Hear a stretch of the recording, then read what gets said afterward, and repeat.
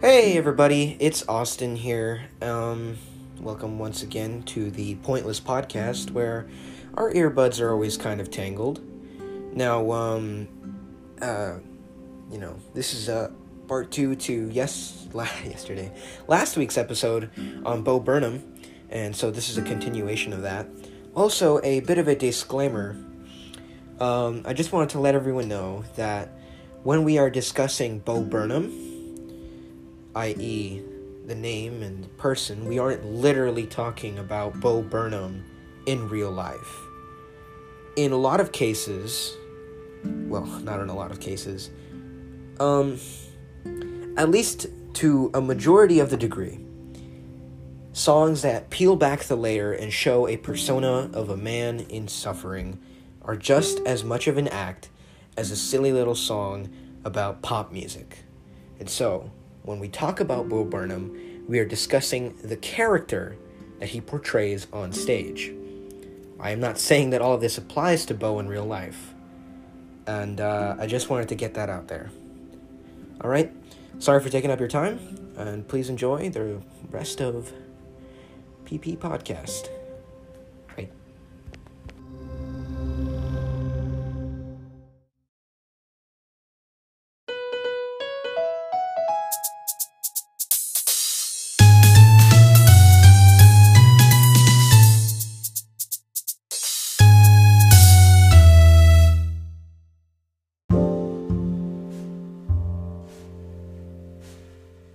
I'm gonna have to, come on, for the sake of time, like, we're gonna have to blow through. Okay, blow through a couple of these. Yada. Alright, I'm gonna really quickly explain two of them. So first one I'm gonna blow through is one by the name of Country Yes. Song. Oh, I've Country seen that Song is one that's a personal favorite of mine. Great, yeah. Again, it's another deconstruction of a music genre, and he discusses Country how music. a lot like pop music and rap. He doesn't It's a say this, but it's an fucking overarching scarecrow theme with his again. music. Yeah, He doesn't blatantly say this, but it's an overarching theme with all of his music that deconstructs music genres. That it's always just a corporate thing that's just a mixture of the right words that will trigger those people in those specific demographics to just automatically accept whatever they're putting out. Whether it's like, with country music, it's all about, I got a cold beer and a red truck and I got my blue jeans. literally, And, you with said rap- Red that pickup. entire thing was all in verse one. The first one is dirt road, cold That was beer, the blue point. jeans, red pickup, and Yeah, rural like- noun, simple adjective, no shoes, no shirt, and then a dark joke. He kind of talks about how like people hate on country music, especially because of that sort of corporate thing. But it's very clear that he's like, all music does that. I don't see why you guys zone out country music specifically, especially when country music has such great hits like "Need to Remind You All of Country Roads." I mean, like even that song alone justifies the existence of country Yeah. music. I will die on that hill. Well, if you watch the actual show, you can see his preamble to this song is that That's there's true. plenty of great country music. Yeah. Here's a Yeah, preamble to all these songs with repeat There- stuff. yeah. Actually, there's one last thing I want to mention about repeat stuff because I didn't get a chance to. In the live version of it, he has a preamble talking about how not all Country songs are music like has this, a bad rap. and how love songs have lost their meaning over time. And in an interview, he mentions that Justin Bieber was in the audience during its original airing. And halfway through it, there's a dark joke that was kept out of the music video, where at the end of it, he stands up and does the Nazi symbol. No, that's still in the It's music still in video. the- He just doesn't stop. Oh, He just doesn't stop. The whole joke is that it's like them repeating he gets the audience to start singing the chorus, which again just consists of repeating the two phrases repeat stuff, and then he gets up and flashes a Nazi symbol. And it's a joke, but it's also kind of a commentary that it's like, isn't it kind of weird how them repeating the stuff is almost like propaganda? That's the joke, and the joke is still kept in not in its entirety in the music video. It's a blink and you'll miss it moment, but it does still happen.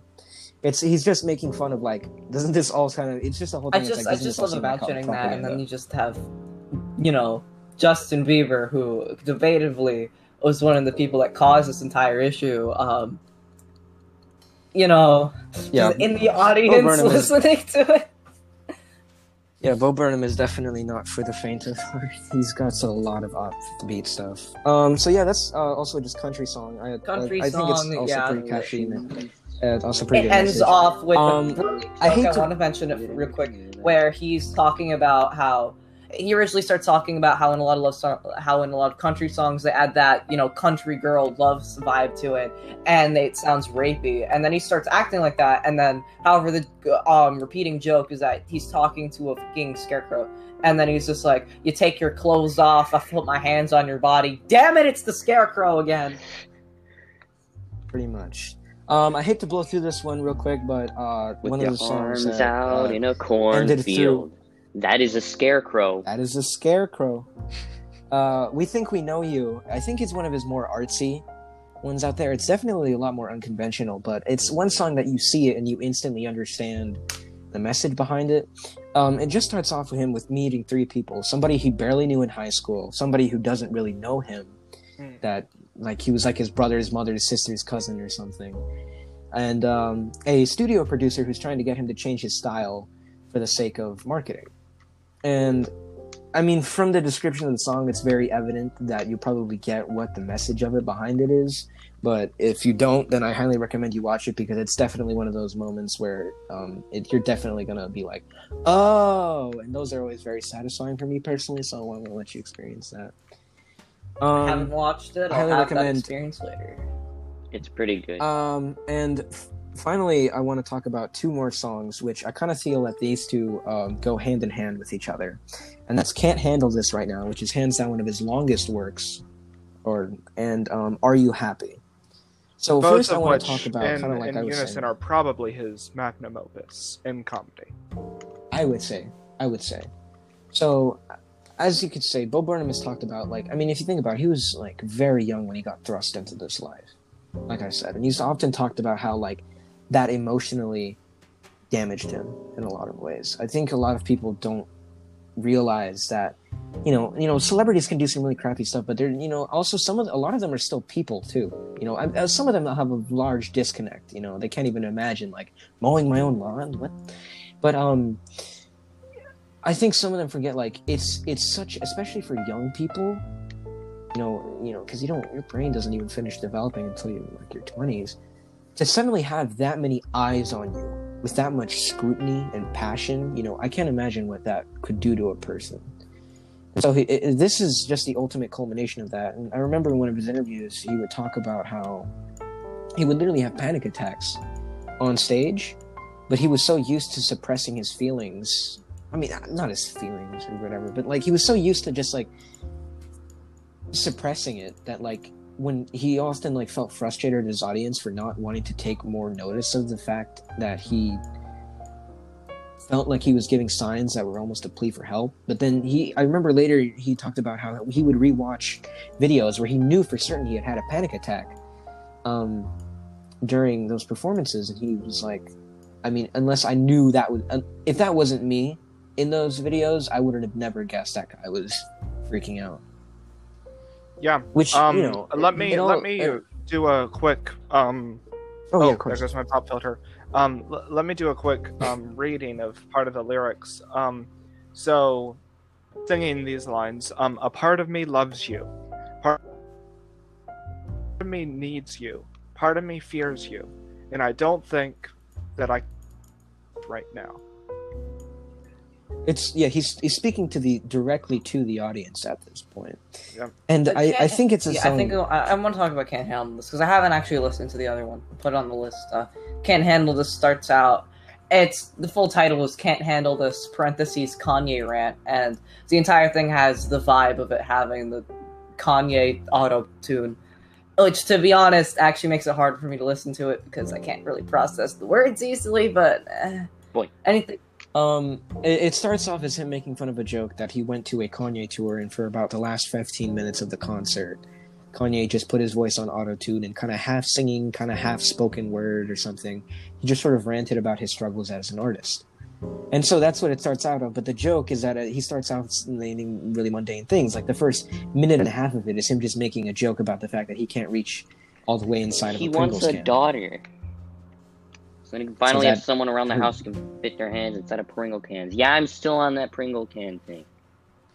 And then the next 2 minutes are him making a joke about the fact that like one time he went to Chipotle and he accidentally put too much stuff in the burrito, and then it all spilled out. Like, but this is what I love about art. wouldn't got the peppers if I knew it wouldn't fit.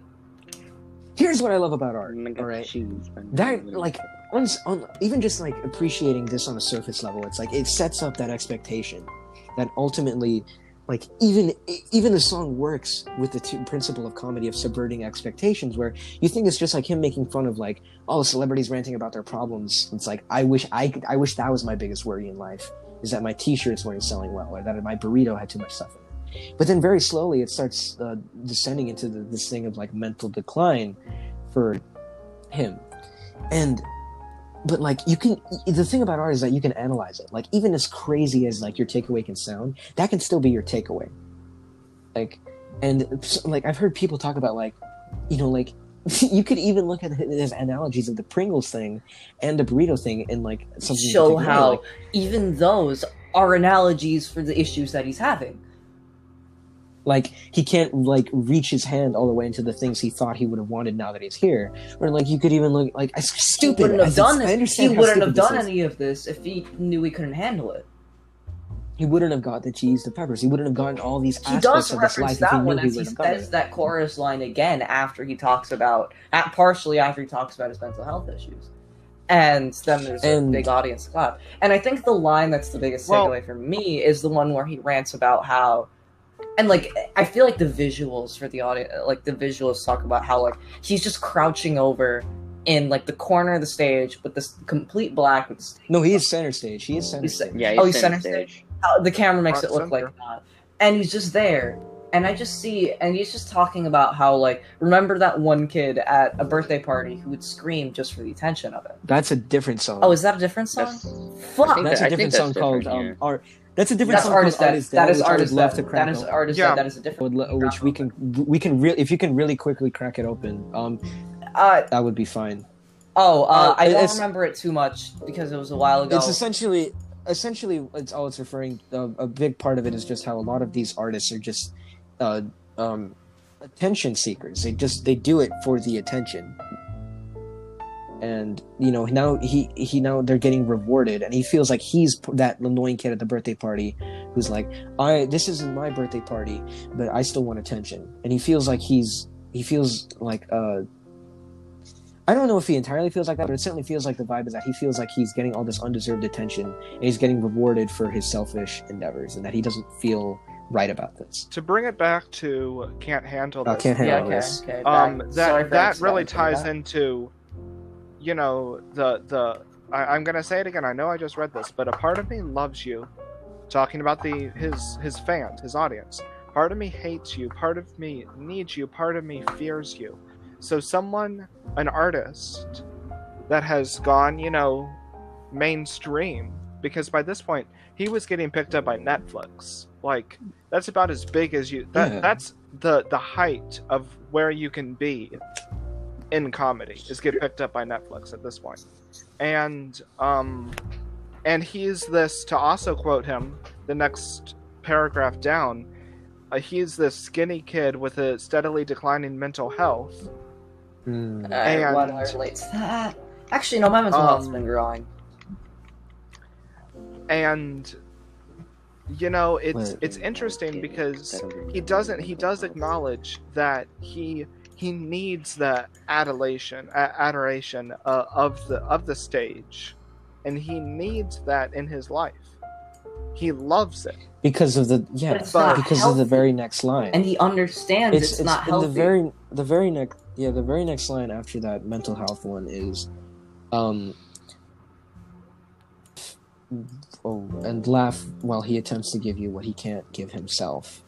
Which is, like I said, it's a quote. As basically summarizing it, it's like you've become so much of a, you know, Stitchy, we talk about this. You've become so much of a people pleaser that it's the only way you can please yourself anymore. The only way it's a lot of things that I see a lot of people who are comedic people, maybe not necessarily like comedians, but just people who enjoy making other people happy through being the quote-unquote funny kid. Like I've seen a lot of people that exactly, and the memes about the funny kid going home and being all depressed are very true most of the time. Like really, I'm just gonna say it. If you have that funny kid in the class, if you have that one kid whose goal it is to just make jokes in class, and he tries his best to make them for you, not himself, give him a damn. Okay, don't break boundaries. Give me a hug. Don't break boundaries. Basically, give him respect because he is taking time out of his day, out of his mental health, and dedicating his life to making other people laugh, to make other people happy. Because he's doing that though, and as someone who didn't really have the same lived experience, I don't want to judge these type of people, but I do want to say that that's still not, altruistic. He's doing it for himself. He's trying to make other people laugh, and I think you can see this underlying. He's trying to handle this to make himself happy. Exactly, and that's why. And as I remember having an existential crisis a while ago, and it was basically, do I make people laugh? I used to be a lot more of a comedic person. Life story is this. I used to be a lot more of a comedic person back in the day. People just saw me as the weird, funny kid. And I was in a state where finally someone broke the wall down, and it finally hit me that people don't think I'm funny, they just think I'm weird and laugh at me. And that... Just not laughing with, but at? People were laughing at me. And as I was breaking all this down, it ended up making me think, do I do this so I can hear the laughter of others? Or do I do this because I like making people happy? Or do I do this so I can have the attention of having people laugh with me? And that existential crisis of, am I an attention whore or not? It completely broke me down. And that was during a state where I was not in a safe place. I was not mentally stable at all. And I was not mature at all. I was just a stupid kid. And in the timeline, this was like mid of 8th grade. And then I had to deal with that entire... It was like the beginning of my depression phase, and like it was that event with a ton of stuff going on that kind of triggered it, and that ended up leading into high school, where now all the people that knew me are gone. I hated my old overly comedic self, but I had nowhere to go. I had no friends, and I didn't want to become the same person that people just laughed at all the time. So I made jokes sometimes. I was incredibly awkward, anxious. People still laughed at me because now I went from that kid that was always put on a pedestal for being weird and funny by all of the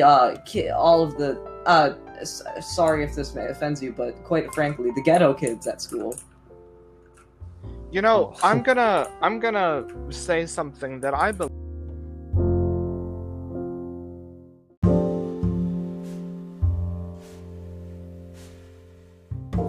Okay, so I'm gonna say something that I think is an uncomfortable truth, and I'm really sorry if this hurts anyone in the audience, if anyone actually listens to this podcast.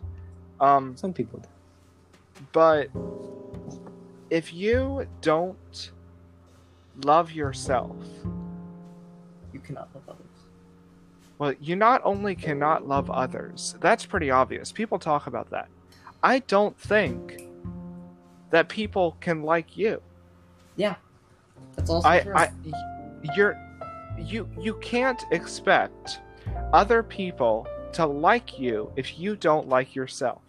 And that's such a hard thing to come out of. However, people don't expect it because of how... And there are exceptions to that. For example, I do have friends that have huge issues, and I absolutely love them despite their issues. So I can't say that's completely true, but it does take a heart for you to see through that. Well, I honestly think it's frankly selfish to put yourself out there in some ways. If you need help, there are professionals. And professionals, and they can help you cope. But if you're at a point where you're so self-involved, that you only look inward, then maybe people can be friends with you, sure, but you're not going to find, a emotional connection to someone, and that doesn't have to be like a boyfriend type relationship.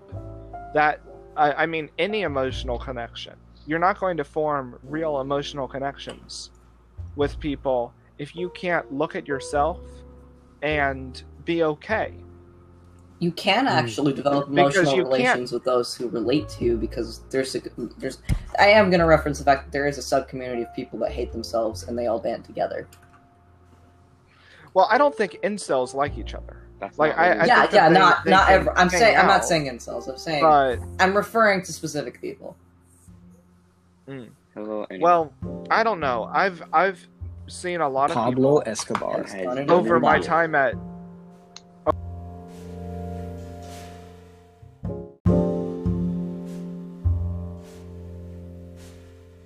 You know, from my time at all the different schools that I've been to, you know, and I've been to a lot of different schools.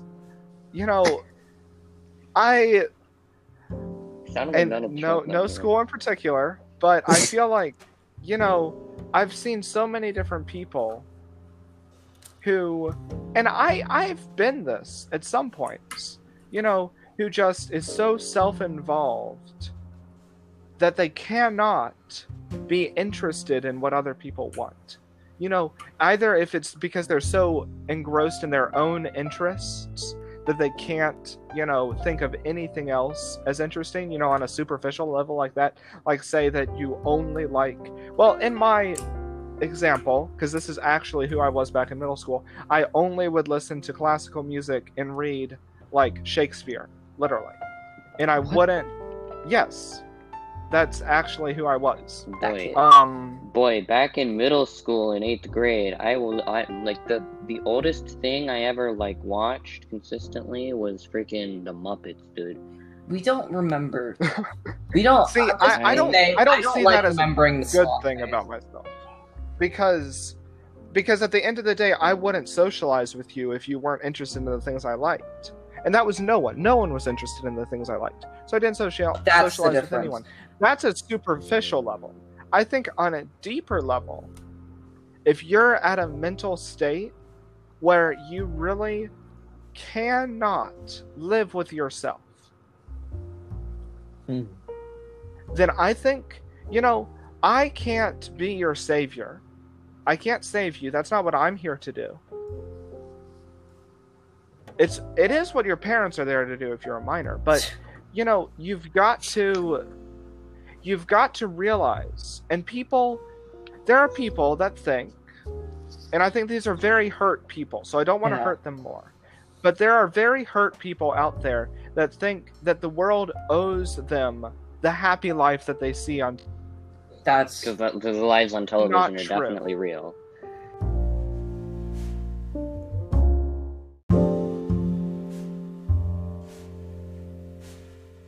Wait, you set up a really good transition here for me, Russell, to finally talk about, I think, the end to...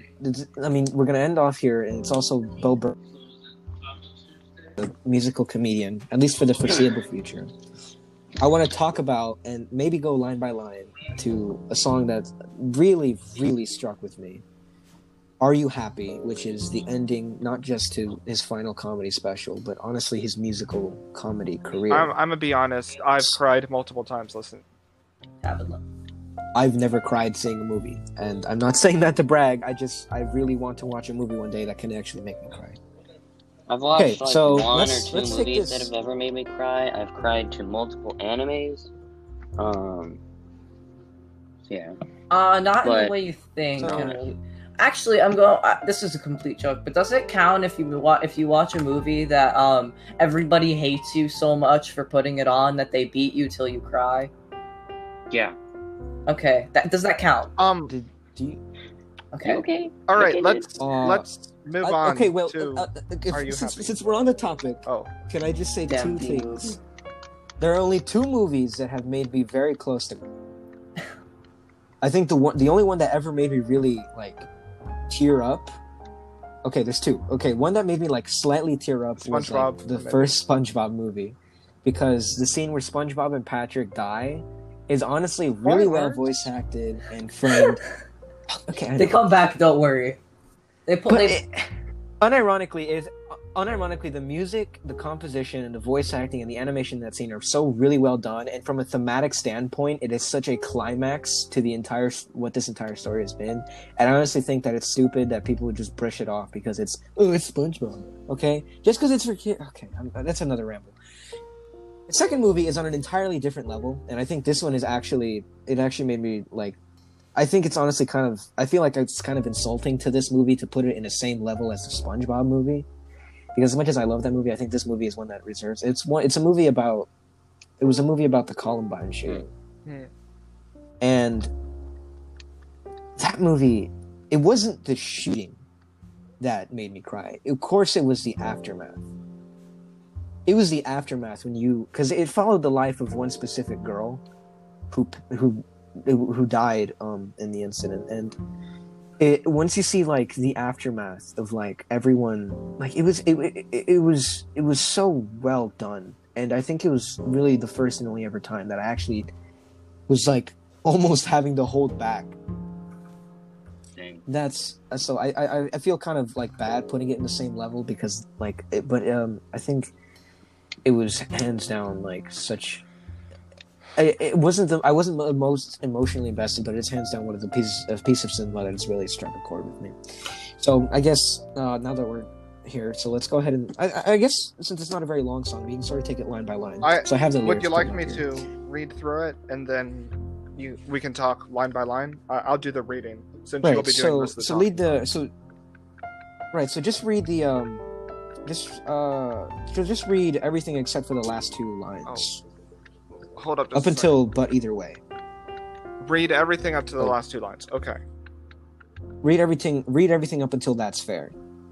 Oh, okay. So. Now the show is done. I hope that you had your gut trembling or something resembling fun. And if you watched this alone, you probably didn't laugh. But maybe a few times you exhaled out of your nose. But if you hated it, that's fair.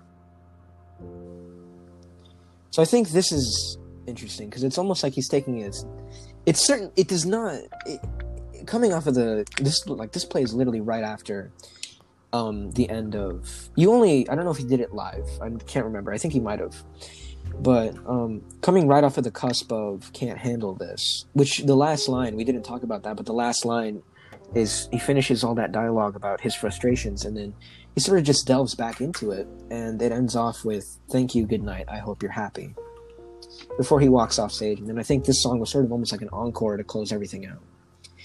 And when we say everything, we literally mean his comedy career. Yep. So now he's sort of saying, like, this line doesn't have a whole lot to look into, I think, but it's still interesting nonetheless because he's almost like, it's almost like even he doesn't seem to. It finally seems like he's finally like almost stepped away from it, you know, like he's kind of like he's almost like searching for that approval of, please, like, did you enjoy this? And also sort of that he's almost doing that thing like where artists do. Like I think sometimes artists' biggest critics are themselves. You know, I've certainly had that experience with stuff I've made. I mean, I'm no like I wouldn't call myself an artist, not by a long shot, but I've made stuff, you know, like even just like silly little videos for, you know, school projects. Like I've seen stuff and I look back on it like, and I don't like it, and like, but I've always like still had that desperation for people to like that stuff. So I kind of understand. So if you could read starting from "But Either Way" and then all the way through the first chorus. Okay. But either way, could you find a little more time for a parting questionnaire? On a scale from 1 to 0, are you happy? Because you're on your own from here. So, are you happy? I'm open to suggestions. Are you happy? But what the fuck kind of question is, am I happy? These lines are very interesting because, you know, it's very, again, it's doing here from that perspective of like he's trying to get that feedback, that almost like that approval that he needs, and you keep going down. It's very interesting to see is pay close attention to the scale. He scales from a scale to 1 to 0. and that's pretty obvious. Like, it's kind of weird. Like, oh, like, like 1-0. I've seen people discuss this, and they're referring to it. It's like he's almost saying like, there's no in between. Either you are happy or you are. And not. I think another interesting like- thing is how it's 1-2-0. By the way, I haven't listened to this. This is just something I'm noticing by you talking about it. I wonder, there has to be some other layer in there, like, it's the higher number to the lower number. Typically, it's the lower number to the high. That is, yeah. I mean, It may simply be for. I mean, I don't want to be like super nitpicky. Like, almost, it might honestly just be for the sake of rhyming convention. But it is interesting that he's almost like not even giving you a choice. Like, it's either yes or no. There is no in between. And again, he's like, the line "'cause you're on your own from here, so are you happy" is really interesting because it's also kind of, maybe it was intentional, maybe not, but it's almost signifying his departure from this. That he's not going to be there center stage anymore. Oh, to it's keep 100%. providing This this is stuff. his goodbye. Yeah. I'm So, open to suggestions. it's almost- Are you happy? He just wants to make He people wants happy. to know. And that's because, just as Can't Handle This says, he can't make himself happy. So he's trying to make other people happy even though he's unhappy himself. And that doesn't make him happier. He is making people laugh. Like, he's playing to this like, Can't Handle This is being played live to this giant auditorium in New York City. They're all laughing. We're all laughing at home. It's funny. But he's not happy. He can't make himself happy at this Because point. even if you make yourself Then- happy, it's not going to fix your own issues. That's something I learned personally. Before you can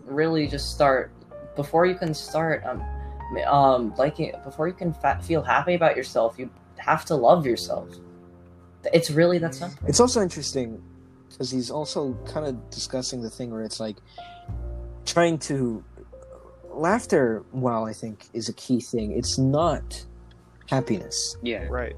Laughter is not happiness. It is something that almost sometimes comes as a result of it, but you cannot replace being happy With with laughter. Laughter And is I think- being happy is a state of being.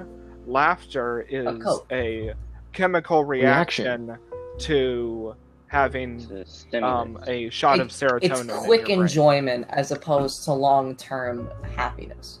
It's kind of like It's a way to say, I enjoyed what you said, and that brought me brief release from this world, whether this world is good or bad. So it's kind of like simple Well, it's and literally a complex chemical carbohydrates. reaction. So like simple and complex. It's also It's just that, I'm sorry, Russell, but the chemical reaction isn't telling people its emotional significance. 'Cause it does have emotional it's also significance. interesting. Well, it Then we does, get to but I mean, our brains are very- literally chemical. Yeah, so. yeah. That's true. We get to the last line of the chorus. What kind of a question is, am I happy?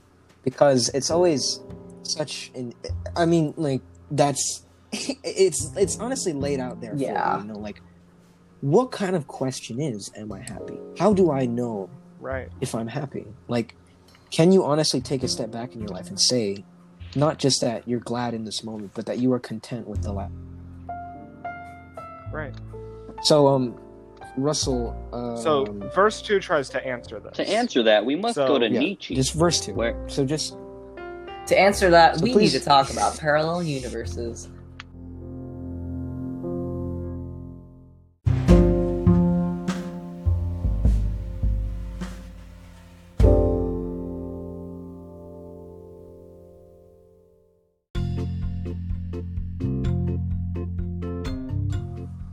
Well, you see, Russell, I might let you stay as long as you, sell me something good. So, what do you have to sell to me today? Well, today, my friend, I have this used mask. Now, the reason notes. you want a used mask is, masks. Wear a mask. Everyone ought to wear a mask. Stop corona. But what if you want Corona? Then you gotta be 21 or older, right? No. This is Corona for everyone. This is Virgin Corona. Why don't all you right? just sell the virus So- then? What? Why don't you just sell the virus then? 'Cause that's not fashionable. If it's not attached to a piece of clothing, what's the point? But it's Right, exactly. See, this is a used mask that is high fashion. You know, old money mask, alright? So, you can die from Corona, a horrible, painful, long death, and go down in fashion. Win-win. Well, I mean, And also, you don't have to go back to school, so, you know. that's a good point. that's true. Okay. So, okay. so how much Is is it, this? is it like one of those like infomercials where if I buy it right now we'll get something free? Well, see, this is no, you know, Saturday night television infomercial. All right, this is no, this is high fashion. This is, this is Louis Vuitton level. This is Gucci level. All right. Who is Why don't I Louis just Vuitton? wait for No. the? If I'm gonna die anyway, why don't I just wait for the Chinese bootleg? Well, but then you don't have the real thing. Then, because remember, if you have the real thing, people will like you. But I'll be how, dead. how much is the money? How many monies does Okay. it cost? So I'm gonna cut you a deal. I'm gonna cut you a deal because it seems like you're an alright guy. So I'll cut you a deal. Serious slaps for $1,000. Whoa, $1,000. That's a pretty good deal. Louis Vuitton Gosh. used mask. What the heck? Why does Louis have a baton? I don't know. I think he's famous for it or something. And since you're such a great guy, I'll include my empty iced coffee cup from Dunkin' Donuts Hmm. in the Does it also the have deal. Corona? probably. Well, I mean, Okay. It's but I'm it's gonna- straight from Florida. It's straight from Florida. straight So- out of Florida. Okay. Straight I'll out of ta- Florida. Here, you I'll can hear it. take Here's some it, ASMR. but I won't just buy one. I'll buy a whole pack.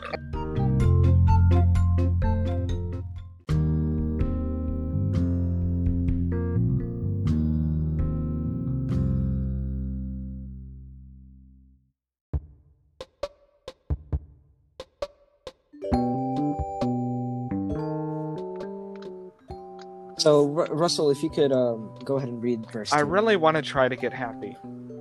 And I think that I could get it if I didn't always panic every time I'm unhappy, like I'm owed some life where I'm always like happy, which is stupid, because I wouldn't even want it if I got it. Wait, oh god, my dad was right.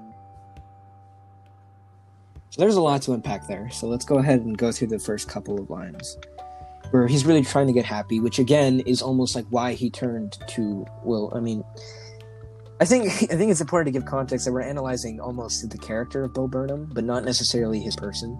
Again, like Russell said, this is technically what he wants to tell us.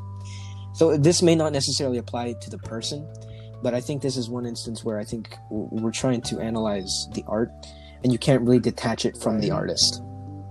So, as we were saying, he's trying to get happy, which is kind of like what he was describing in Can't Handle This, or it's like what he cannot give himself. He's trying to use comedy as an outlet to make himself happy. And and I think that I would get it if I didn't always panic every time I'm happy, like I'm owed some happy life. So that's also the thing where it's like, I think the state of being of happiness is, we talked about this early on, but I think it's the thing that applies to all aspects of life, which is the candy bar effect that we described a long time ago in one of our earlier episodes. Yum. But it's sometimes the things that make certain things special are the fact that you don't always have them. Like, you know, if you have a particular candy bar that you really like, but you ate that piece of candy, you know, every day like every like 3 meals, pretty soon you would probably eventually get sick of it.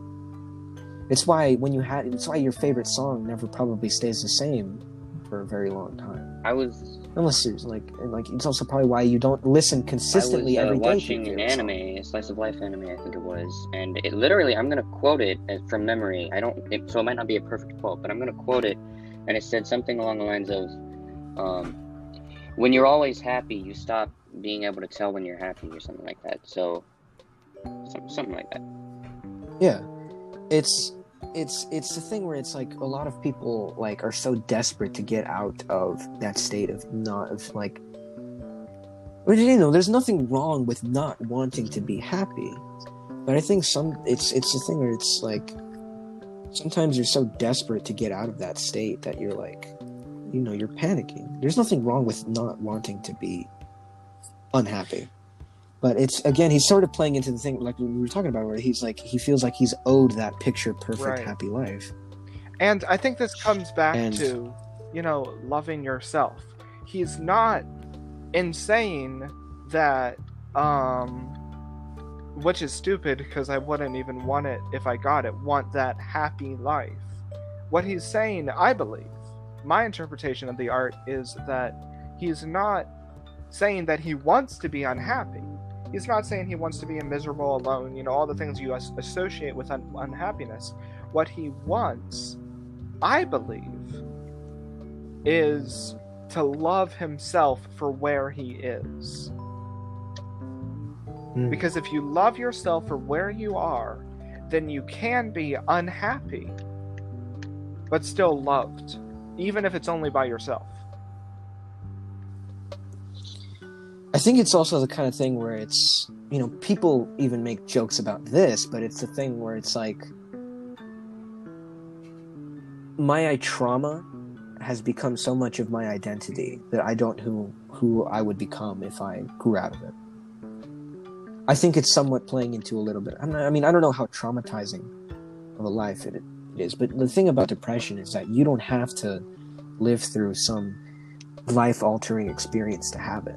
Sometimes the people who are depressed are people who have lived,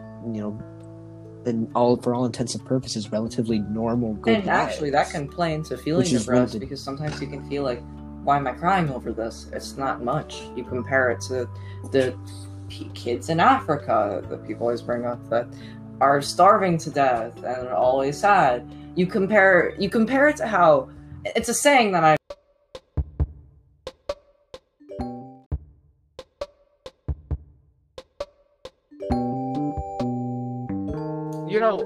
I used to, as I mentioned before, I really didn't have any friends in middle school.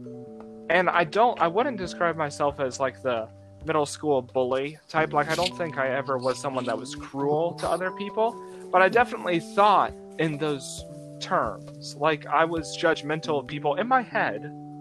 I was never someone to act on those feelings. But you're everything you hated. Are you happy? I hated what I was, and so I hated people like me. Oh. I think that stretch, but that's what that line makes me think.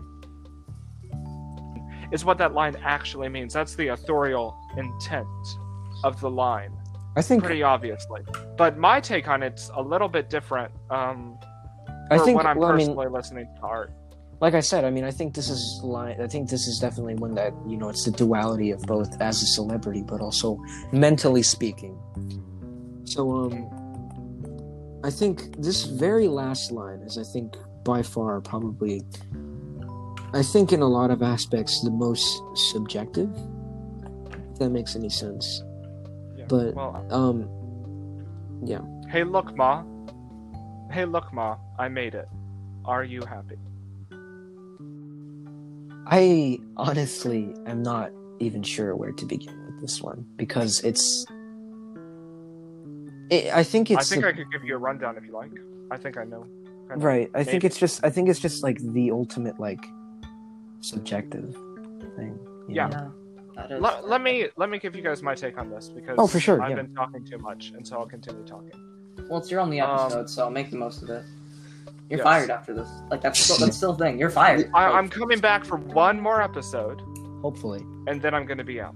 We'll see about So that. have Like, I- come on, man. Like, Have already talked about this. you were a replacement for Cameron. And I just started ringing at the doorbell. Well, he. Oh, That- I guess that's Suchi's sign off. Russell left. Okay, now we still have Russell. Okay, Russell, I go will Go ahead, I'll go just ahead. rant for a little while and we can pretend like Sushi is still here. He'll probably join back later. Right, just go ahead. Okay. Right. So, hey look Ma, I made it. Are you happy? So this is the final line. And hey look Ma, I made it is,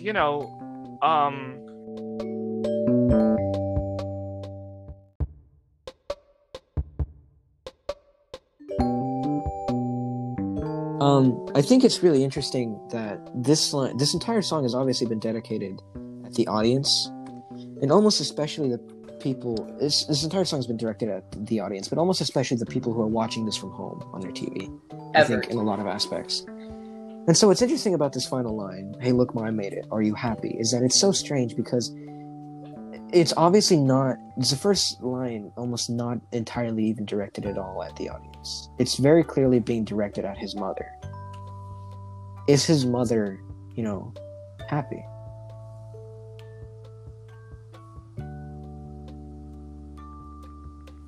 I don't know. Maybe it's as necessarily about his success.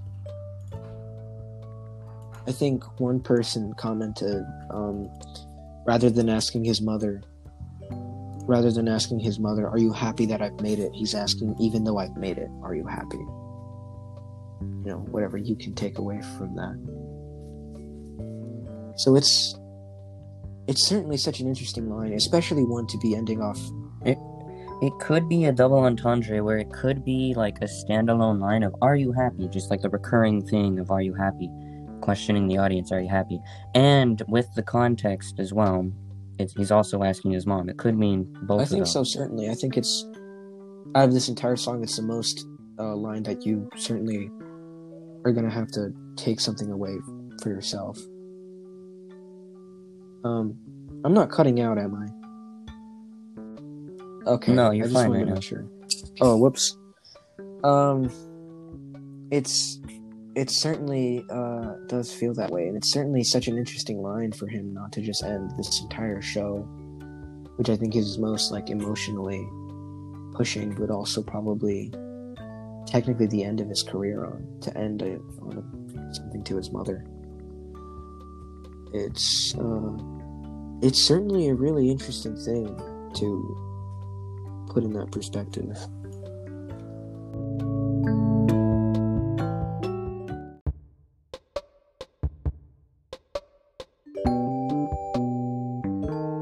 All right. So the line, the last line, "Hey look Ma, I made it. Are you happy?"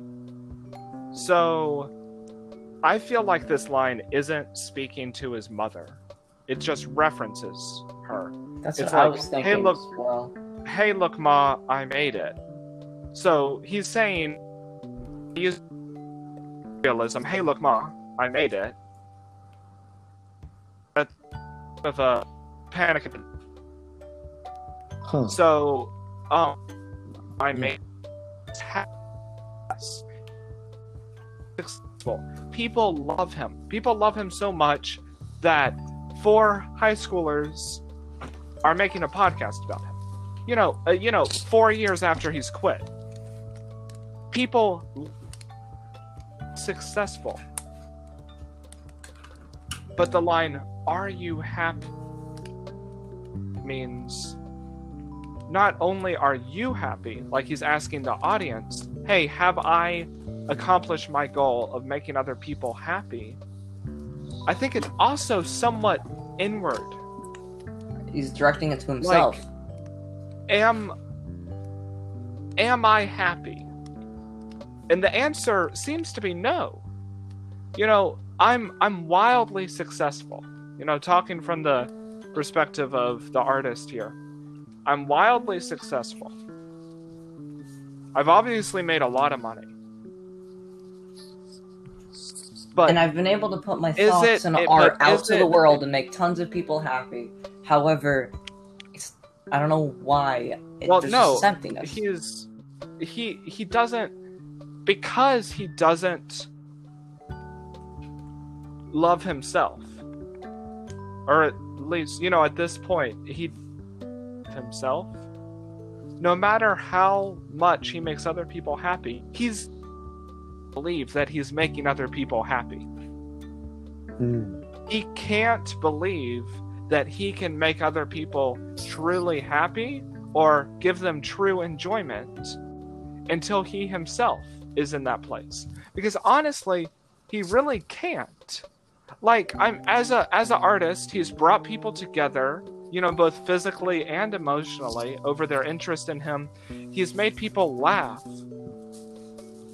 But can you really bring true change into, the people that matter to you, which could be his whole audience, or could just be the people that, like, physically are near him and matter to him?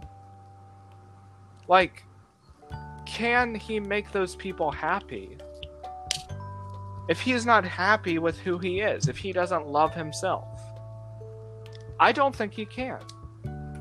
And I think this is him realizing that even though he's tried for 10 years, ever since he was our age, for 10 years, to try to make himself happy by making other people happy, that he's never going to reach that final goal of making himself happy until he steps back and stops, referencing verse 2, panicking every time I'm unhappy, like I'm owed some life where I'm always, like, happy. I think that's the message.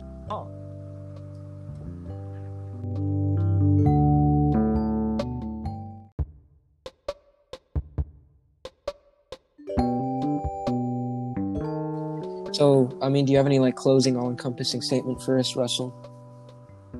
I think I kind of said it. I think that, it's, you've got to be happy.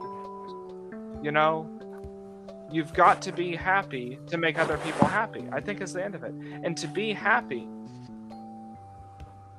is loving yourself. That's all it is. And that's very hard, and actually impossible for people in certain mental states. But to everyone out there listening, all 4 of you, or however big the audience is, It's I think that's like, so I know there's one consistent watcher, and like maybe another person might stumble on it, watch halfway through, and then get off. That's what I expect. well, to whoever is listening to this right now, including the 3 of you guys,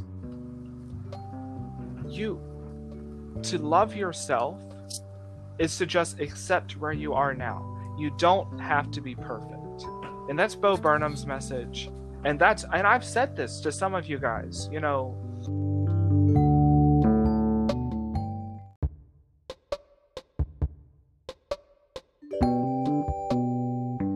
just, you've got to love yourself. And loving yourself just means accepting where you are now. And so you're fine where you are now. Just make yourself better from where you are now. And if you slip sometimes, that's okay. But just keep an upward general trend towards making the world better and making yourself better. And that's what being a human is. And that's what happiness is. I don't know. Cameron, do you have any final words for the audience here? My Aegislash just leveled up in Pokemon. Phenomenal right there. What about you, Suchi? Any closing statements from you? That's some really powerful stuff right there. All right. Well, I guess this is going... I wasn't kidding, by the way. I know.